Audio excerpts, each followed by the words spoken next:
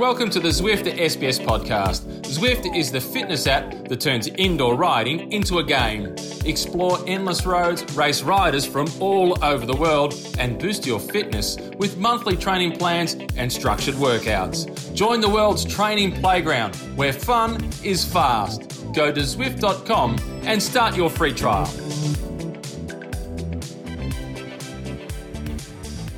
Bonjour. Welcome to the Zwift Cycling Central podcast. Before we start, let me remind you that you can download, stream or subscribe to this podcast on our website, sbs.com.au/cycling central, or log a ride with our friend at Zwift. Joining me, it's Dave McKenzie. How are you, Dave? Well, I'm good. What a day. What a stage we had overnight. What a stage we've got coming. So much to dissect. We've got plenty to talk about once again. I'm looking forward to it. Absolutely. And then, yeah, you're right.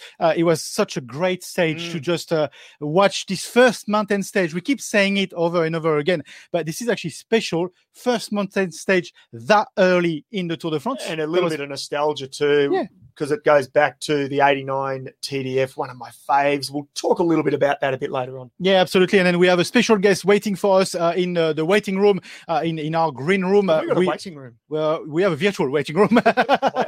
He's making himself a coffee. You know? Yeah, so we don't have staff in there looking after him. No. It's SBS after all, you know.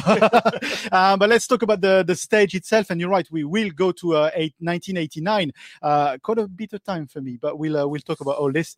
1989. Still got some wounds. Recovering. Yeah, of course. Super dominance of super duper Jumbo Visma. Tell us what we saw in that stage. Well, we weren't super surprised, were we? They were a super team on that climb. Wout van Aert, I thought, was exceptional. He was brilliant. He literally decimated that field. Sepp Kuss then took over towards the end, set it up for Primoz Roglic. A stage win. Not surprised Roglic won. I actually won him on the tipping comp. I'm pretty happy about that one, I must say. So, but no, it was, all things considered, it unfolded the way I thought it would. Yeah, absolutely. And then we have a winner, a good winner, Roglic. You said you've picked him in a tipping competition. I thought he was going to be either way with Roglic, because what we were interested to see with Roglic is how well he was, how on form he is. First of all, let's listen to Primoz Roglic and then we'll debate about his form. That's Primoz Roglic straight after the stage. A big smile on your face. The satisfaction, first of all, of winning a stage. Take us through that final sprint. It was quite a fast day, actually, quite hard. But the guys did again. Really good job. I was all the time in a good position, and at the end I could do a nice sprint, so very happy. Yeah, you don't get the yellow jersey because it'll stay on the shoulders of Alaphilippe. Is that good news for the moment? It's the news that I have to accept. I don't really care. It's just, like I say, again, a nice day. We stay safe. At the end, we even win, so even better. So. We have to continue like that. He doesn't care if Alaphilippe keeps the yellow or not. I'm pretty sure actually that's correct. Yeah. At the moment, stage 4. Remember, it's stage 4. It's hard to believe, isn't it? Mountaintop finish, and we're already dissecting the GC players. So, all in all, faultless day by Jumbo Visma, and they didn't have to sit on the front all day because Deceuninck Quickstep did that. Is Alaphilippe seizing the occasion to be the convenience yellow? Because then he can actually release the pressure from all the others, but then he's profiting from the fact that he might keep yellow for a few days. He's going to keep it for a little while, isn't he? He's replicating last year, that's for sure. He's already showing that he's got the form. You're giving away the next segment. Come on, lead into it then. It's live.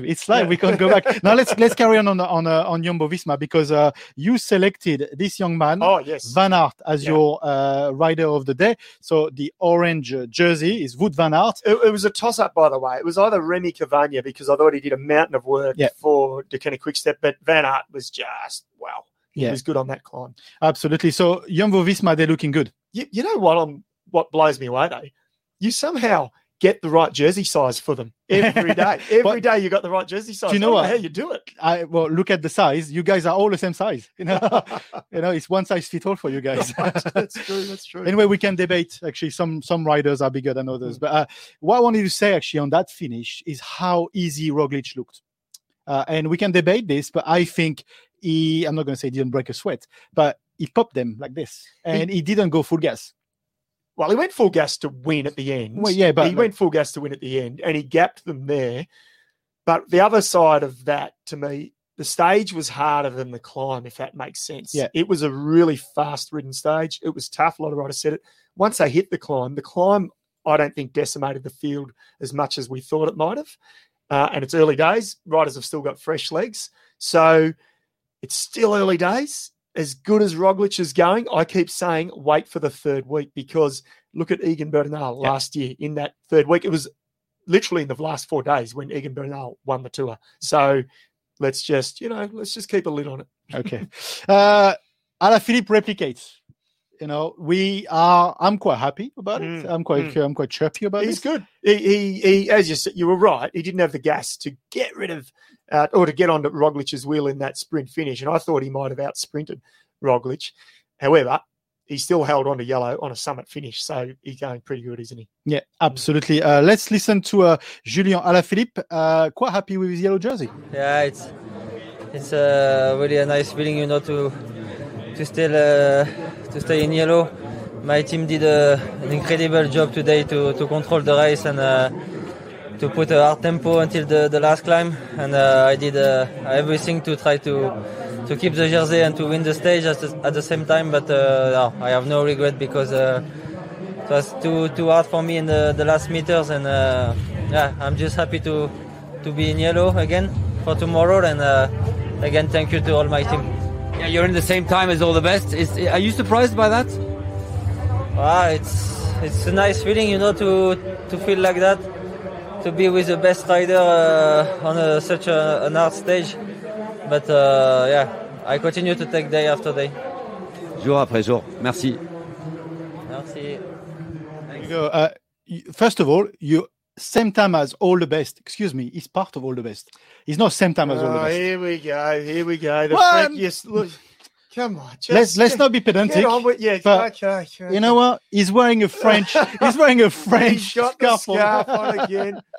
People, how much longer are we going to have to put up with this? I can't put it here. The scarf is a nice touch, I must say. I like it. I do like it. I like him. That's okay. Come on, moving along. Moving on.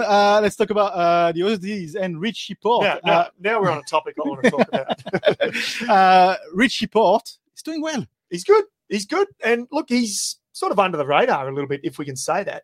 He that GC group, it went from 35 riders the day before. There was only 16 in the front group at the end. Richie was there. So he's on the same time. He's 17 seconds in arrears, but he's eliminated, or at least he's got rid of a few other players. And so too, his teammate Bauke Mollema was in that front group. So good day for Trek Segafredo. Absolutely. Let's listen to Richie Porte straight off the bus. Yeah, good. I think Bauke and I were still up there with the main guys. The team did a great job today. Mads was exceptional and put us in a good position. It's nice to get through it, and it's finally nice to get some good weather. The last kilometre really hurt, but it wasn't a real climb to the finish there. It was a bit, the sort of 4 or 5%, which really hurt. When you get GC guys up there sprinting like that, it's quite messy, but it was a good stage to tick off. There we go. Good stage to tick off. And he seemed pretty relaxed, didn't he? Yeah. That's good. Keep it up, Richie. Absolutely. And then, of course, Caleb won, the day before.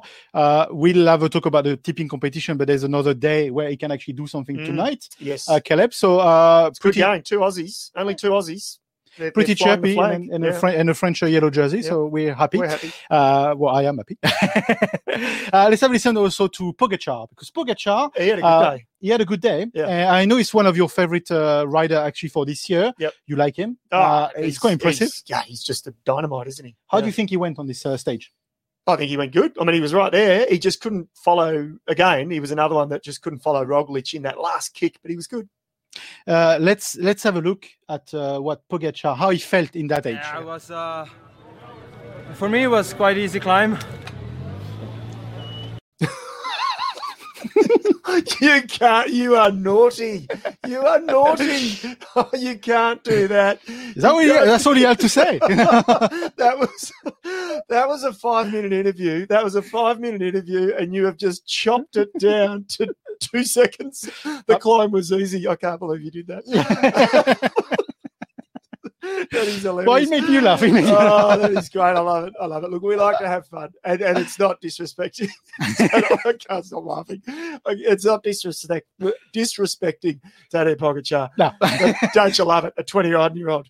Yeah, the climb was pretty easy. Yeah, and then walks off. Nothing else to say. Absolutely. We promised you. So that was stage 4 of the Tour de France, and then we will talk about stage 5 in a second. But that stage 4 finished on a mountaintop at, where was it? Orsières. You practiced. I just roll off the tongue, mate. Roll off the tongue after my croissant this morning. Let's talk about the importance of Orsières-Merlette in the Tour de France with the man, the legend, I call this. It's Rupert Guinness. How are you, Rupert? I'm really good, thanks, Christophe. Thanks for having me. Thank you for joining us. We mentioned the fact that Orsières-Merlette was featured the last time, I think, was in 1989. And then who was there? You were there. Yeah, that was my third Tour de France, and certainly seeing those images of Orsières-Merlette overnight brought back a lot of good memories of what was a fabulous tour, and that particular stage was a mountain time trial that went from Gap to Orsières-Merlette, and a very significant stage as well. Roop, you've covered more Tour de France's than any other Australian journalist, reporter. You even topped Tomo, in fact.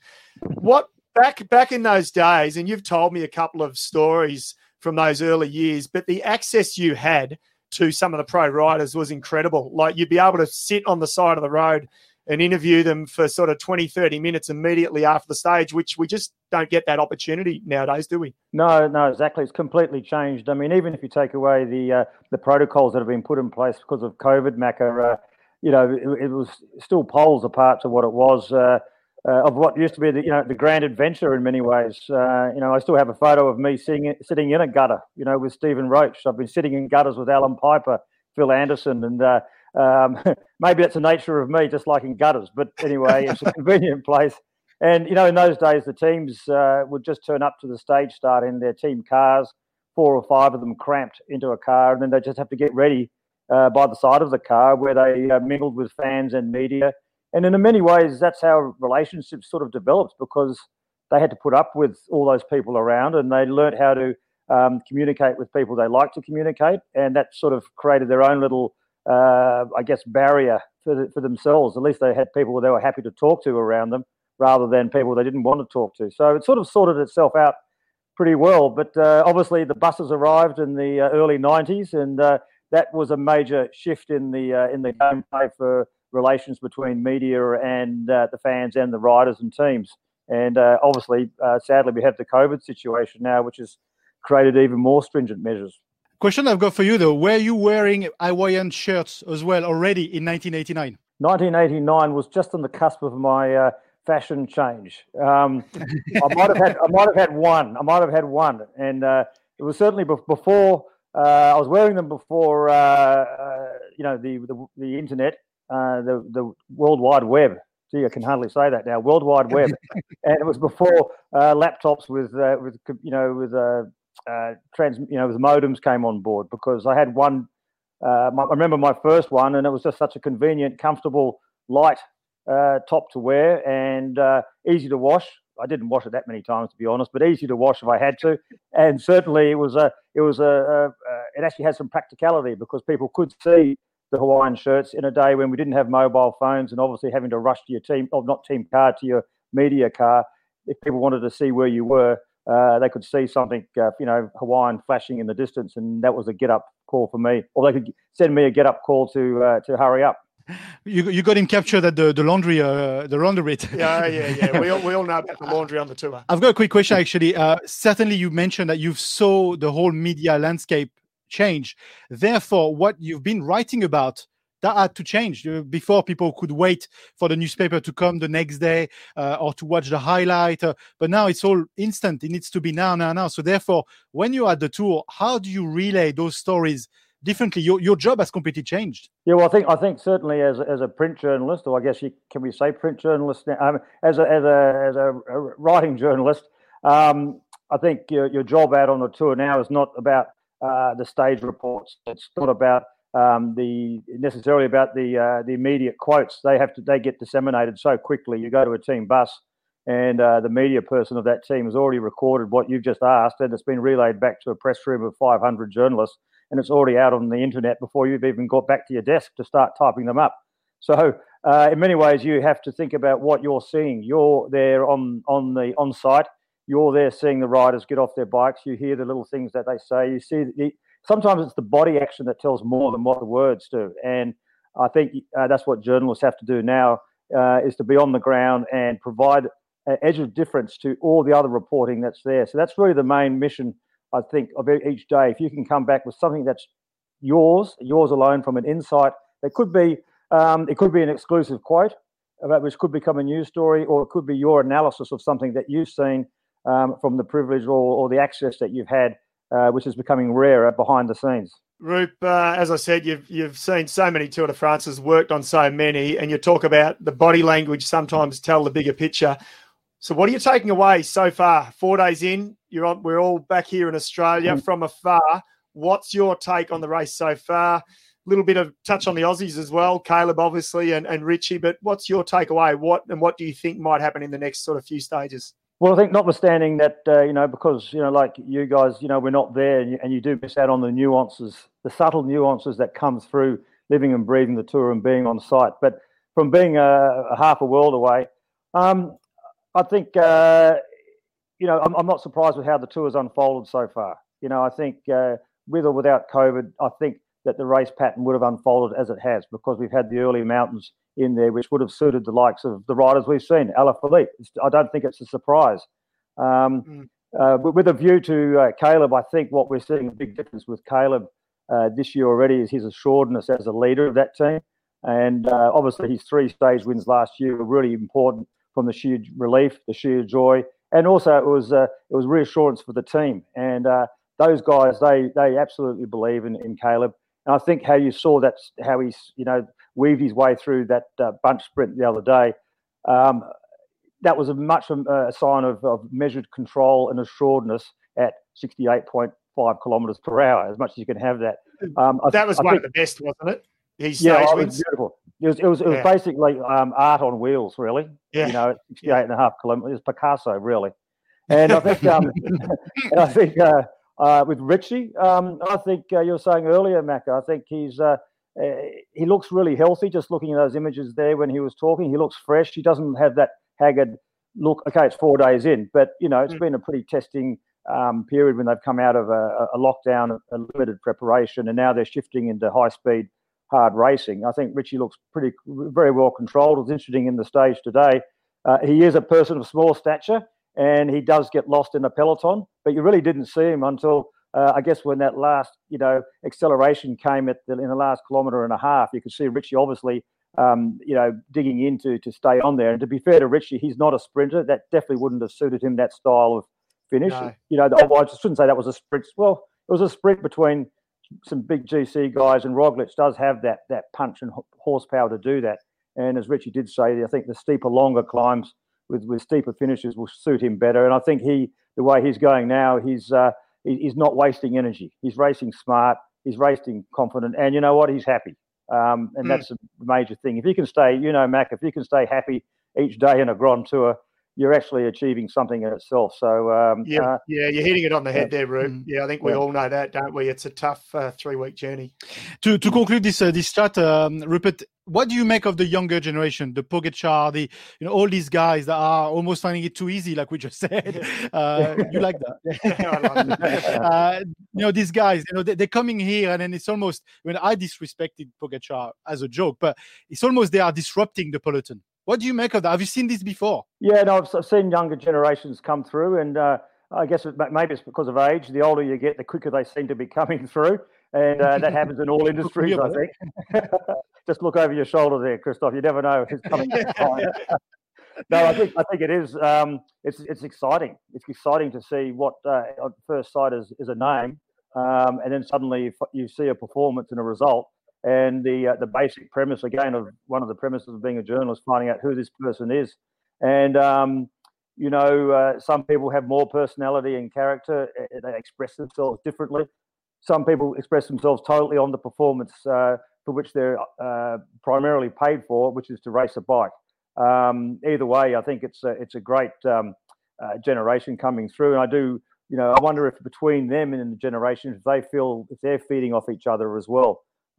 It's certainly hard for the elder riders in the peloton, particularly some who are coming off contract, which is where another thing. Happy to see Richie riding so well. He is off contract, but I think everybody knows as an athlete, you're only one performance away from a potentially career-ending mishap or a career-defining success. And when you see a bunch of young guys like this wave coming through, you certainly want to get that success sooner than later. And maybe just to conclude, actually, we just want to come back to 1989. Yeah. It's a very big sticking point for me because it's probably one of my first disappointment as a young boy in terms of sports. Yeah, actually for cycling. Yeah, but how important was that time trial between Lemon and Fignon back in 1989? Did you know at that time when Lemon? It was stage 15. Yeah, stage 15. Yeah. Did you know that was one of the pivotal time of that Tour de France? Certainly did, because obviously we were not going to be able to predict the outcome where Le Mans beat Fignon on the final time trial in Paris the way that he did. But that was like about the fourth time on this stage 15 time trial to Orsier Merlet. Le Mans took back the yellow jersey and he came fifth in that time trial, won by Stephen Rooks. He managed to gain a 47-second advantage on Fignon over that. And then what was unfolding there was an incredibly fantastic duel all the way from the start to the finish. And another player in that tour is Pedro Delgado, who botched up his prologue and lost 2 minutes and 48 seconds. And after this time trial, his GC place was 2 minutes and 48. So that was always lingering as another story of that lost time in the beginning, and it showed how Delgado was still very much physically in the fray there, and he ended up coming third in the tour. But as much as, like Le Mans' eventual win in Paris was obviously fantastic, and everyone talks about Le Mans and how he won that tour, but that tour would not have been the same without Laurent Fignon. He was a very special person. He was a classy person, and he was a fabulous guy to interview. I know that, firsthand, and he always gave really good insights into what he thought. If he gave you an interview, he wasn't going to waste time. He was going to talk about something important, and they used to call him Le Professeur, obviously because he stereotyped because he wore his glasses, he had his ponytail. But rest in peace, Laurent. When he's no longer there with us now, and I think he's very much a large part of the heart and soul of the Tour de France, and not just because he's French, because and that was 10 years ago, not so long ago, like a couple of days ago, we celebrated or commemorated, I should say, the 10 years of his passing. Yes, exactly. So I just think, as much as people, studied Le Mans, and Greg LeMond was a fantastic rider and a character as well, and equally as giving of his insights as well. But they two very much go hand in hand, and their differences really made them and the Tour de France very much this very special event for me. That was my third tour, and it was an absolute memorable one, not just because of the result, but how Laurent raced, how he took on Le Mans, and when he fell over, when he collapsed on the Champs-Élysées on the cobblestones there in despair, and like in the embryo position, it was awful to see. And I don't think just the French felt for him either. I think a lot of people felt for him, and his popularity in many ways and respect people had for him, I think, grew after that day as well. Yeah, there was this comment that Kino made in the broadcast, which actually was relayed a lot on the French media. But when he was at functions after it, when Fignon was pointed out saying, "Hey, aren't you the guy that lost the Tour by 8 seconds?" He used to answer, "No, I'm the guy that won 2 Tour de France," and walked away. Yeah. And that was the man. That's why he was. Yeah. Lovely word, Drew. Yeah. We have one last question, actually, not jumping in. That's 3 last questions. I know, but people are still sending questions, so I'm actually reading the questions. But this one, you're a big hit, Roop. We're keeping you on. This is way over time. Actually, you guys, you can talk very quickly about this. But a question here from Gareth: How Rupert pulled up after Ram, and the Mountain Mile ride. I mean, it's been a little while now. Are you okay? How was it? Yeah. And how are you now? I came up. I came out of it after I recovered. I came out of it stronger than when I started. The only physical damage was, I had my left hand nerves weren't working so well. They're getting better, but I can't really move my fingers very well. But I came out of it physically stronger, and mentally I'm still there. I think all the same as I was before. That could be good or bad. But this is a bit of a sledge because Roop actually smashed me. And here he is coming in. Oh, I come out okay. Hurt my hand. Yeah, no. You took 2 weeks off. That deliberately. I was comatose in bed for a week. My wife had to, feed me 2-minute noodles just to get me back upright. Well, you know what the secret is? I love my rosé. I was drinking rosé straight up to the night before VRAM, and I can tell you what, straight within 5 seconds, I think there's some video of me. I'm already slamming the champagne. Then I went to rosé and beer. Back to rosé, and then it was 4:30 in the morning on a Monday morning. So I went straight back to my usual preparation program. But I'm all set. I'm already back in training for hopefully we can get to America next year for the real race across America, and that's what I'd love to do. If we can't get there, I do have another plan up my sleeve. All right, keep me in the loop on another plan. No. And we said this with Tomo. That Tomo and I will be in the van following you guys. Yeah, happy to do that. Christoph wants to be part of the crew. All right, I think we need to. Okay. We need to move on. Thanks, Rupert. It was awesome to have you. You're great. Thank you for having me, guys. Take it easy. Yeah. Thanks, Roop. Cheers. The man, the legend. That's what is going to be said. Yeah. Such lovely words. I know we love to have a lot of fun here, but really lovely words about Laurent Fignon. Yeah, and just his insight, Rupert's insight. To be able to say I was at that 1989 Tour de France is incredible because still to this day it's one of the greatest, wasn't it? And he's still pinch. And then I still watch it over and over and over. I know. Because it was one of the best. I think I've got the link on YouTube as a favorite as well. Just it's so painful. Send us your comments. Send us your comments and your questions. Of course, we'll have a look at them and reply if we can. Let's look ahead now because this podcast is nearly the end of it. Stage 5. What's up for Stage 5? Because can you believe it already? Stage 5. I know. What are we? A quarter? Is that right? We are a quarter. Yes, yeah, roughly. Yep, yeah, absolutely. I had to quickly do the math, and it's easy math, but I'm not that quick. Yeah. We said this Tour de France, and we repeat that it's going to be. It's a quirky sort of Tour de France between mountains and sprint stages. Yesterday we had the first mountain top finish, and then tonight we got a sprint stage. We have, but we start in Gap. Gap is right at the heart of the Alps, isn't it? Famous finish town, start town. So, but then we finish in, is it Privas or Priva? This is one of these cities where actually everybody's correct and everybody's wrong because I've got no idea. There's probably a regional. Let me clarify this.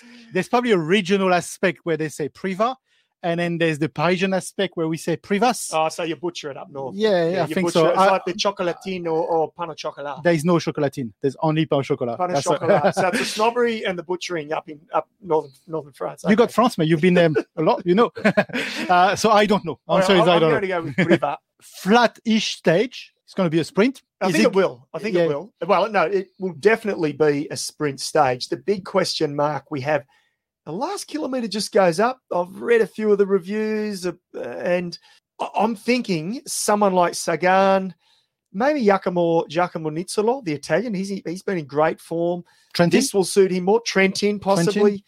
So I think Caleb as well, but I'm just not convinced how hard or how easy this final little pinch is up to the finish. And there's a couple of little pinches before that as well. So it's going to be a really solid run-in and a deserving winner either way. Absolutely. And then there's a question here from Scott. Thoughts on Mitchelton Scott with Yates and Chavez, both in the main group, and are they still hunting GC? This is actually a good question because that leads up to something we want to play for you, but on how this Tour de France has been different to any other Tour de France. Some riders don't like it, but some riders like it, and Chavez is one of them. But it's not surprising to see him at that level. No, it's not. It's not. And to answer that question, Mitchelton Scott had said they're not here for GC, so they've taken the pressure off, and that's not a decoy. They absolutely mean that. However, when you've got Yates and Chavez can ride in the front group, why wouldn't you?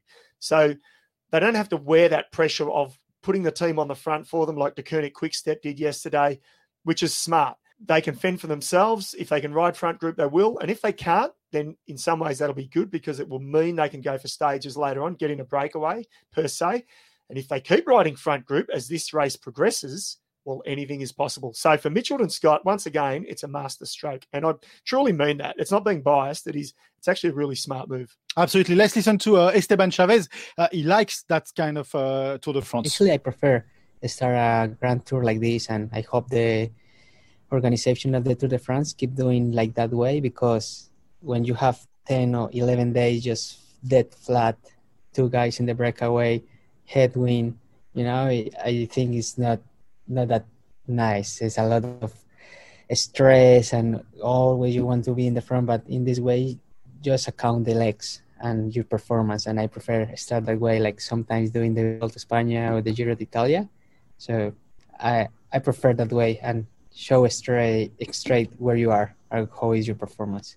So he prefers it. It's simple. And it's backed up. Proof is in the pudding. Both riding on bunch time. They were in that group of 16. Yates looked really good, obviously, on stage 2. Chavez, I mean, you could sort of say he's a bit like Richie. He's slid under the radar at the moment. So that's perfect for them. Yeah, absolutely. Last question we got here from Frank Mattison. Could this be a stage for Christophe? Alexander Kristoff. Yeah. Not for me, no. Yeah, I was thinking, no, one word answer. Definitely Alexander Kristoff. Yeah. I mean, look, he surprised us all, didn't he, on that opening road stage. I'm just not sure he can go with them. 3-4 years ago, yes, I'd say the finish suits him more than others. But he hasn't got that punch, even though he did win that first stage. But it'd be great to see, wouldn't it? 33 years of age. He wound back the clock, so why can't he do it again? There you go, Frank, you got your answer here. Last question. Will this man, I'm going to hold it right, still be in yellow tonight? Now that I can confidently say yes. Alaphilippe, they should have He's listening. Relatively... cruisy day. They'll ride tempo for a bit. They'll let a break go. The sprinters teams will take over. So De Koning won't have to sit on the front all day. And if this finish climb, the harder it is, the better it will suit Alaphilippe to maybe go for a stage win. I don't think it will be hard enough for him, but you never, ever know. Absolutely. Okay, that was a great show, Maka. That was a great show. Now, who's cleaning the green room? Because, Rupert, and it's no disrespect against you, Rupert, if you're still watching, but all journalists, they just trash the place. So he would have left his dirty coffee cup, etc. So I think it's your turn to clean. Is it my turn? Okay. Well, thank you for tuning, guys. Remember, you can download or stream this podcast if you want it on audio on our website, sbs.com.au/cycling central. You can, of course, also log a rides with our friends at Zwift.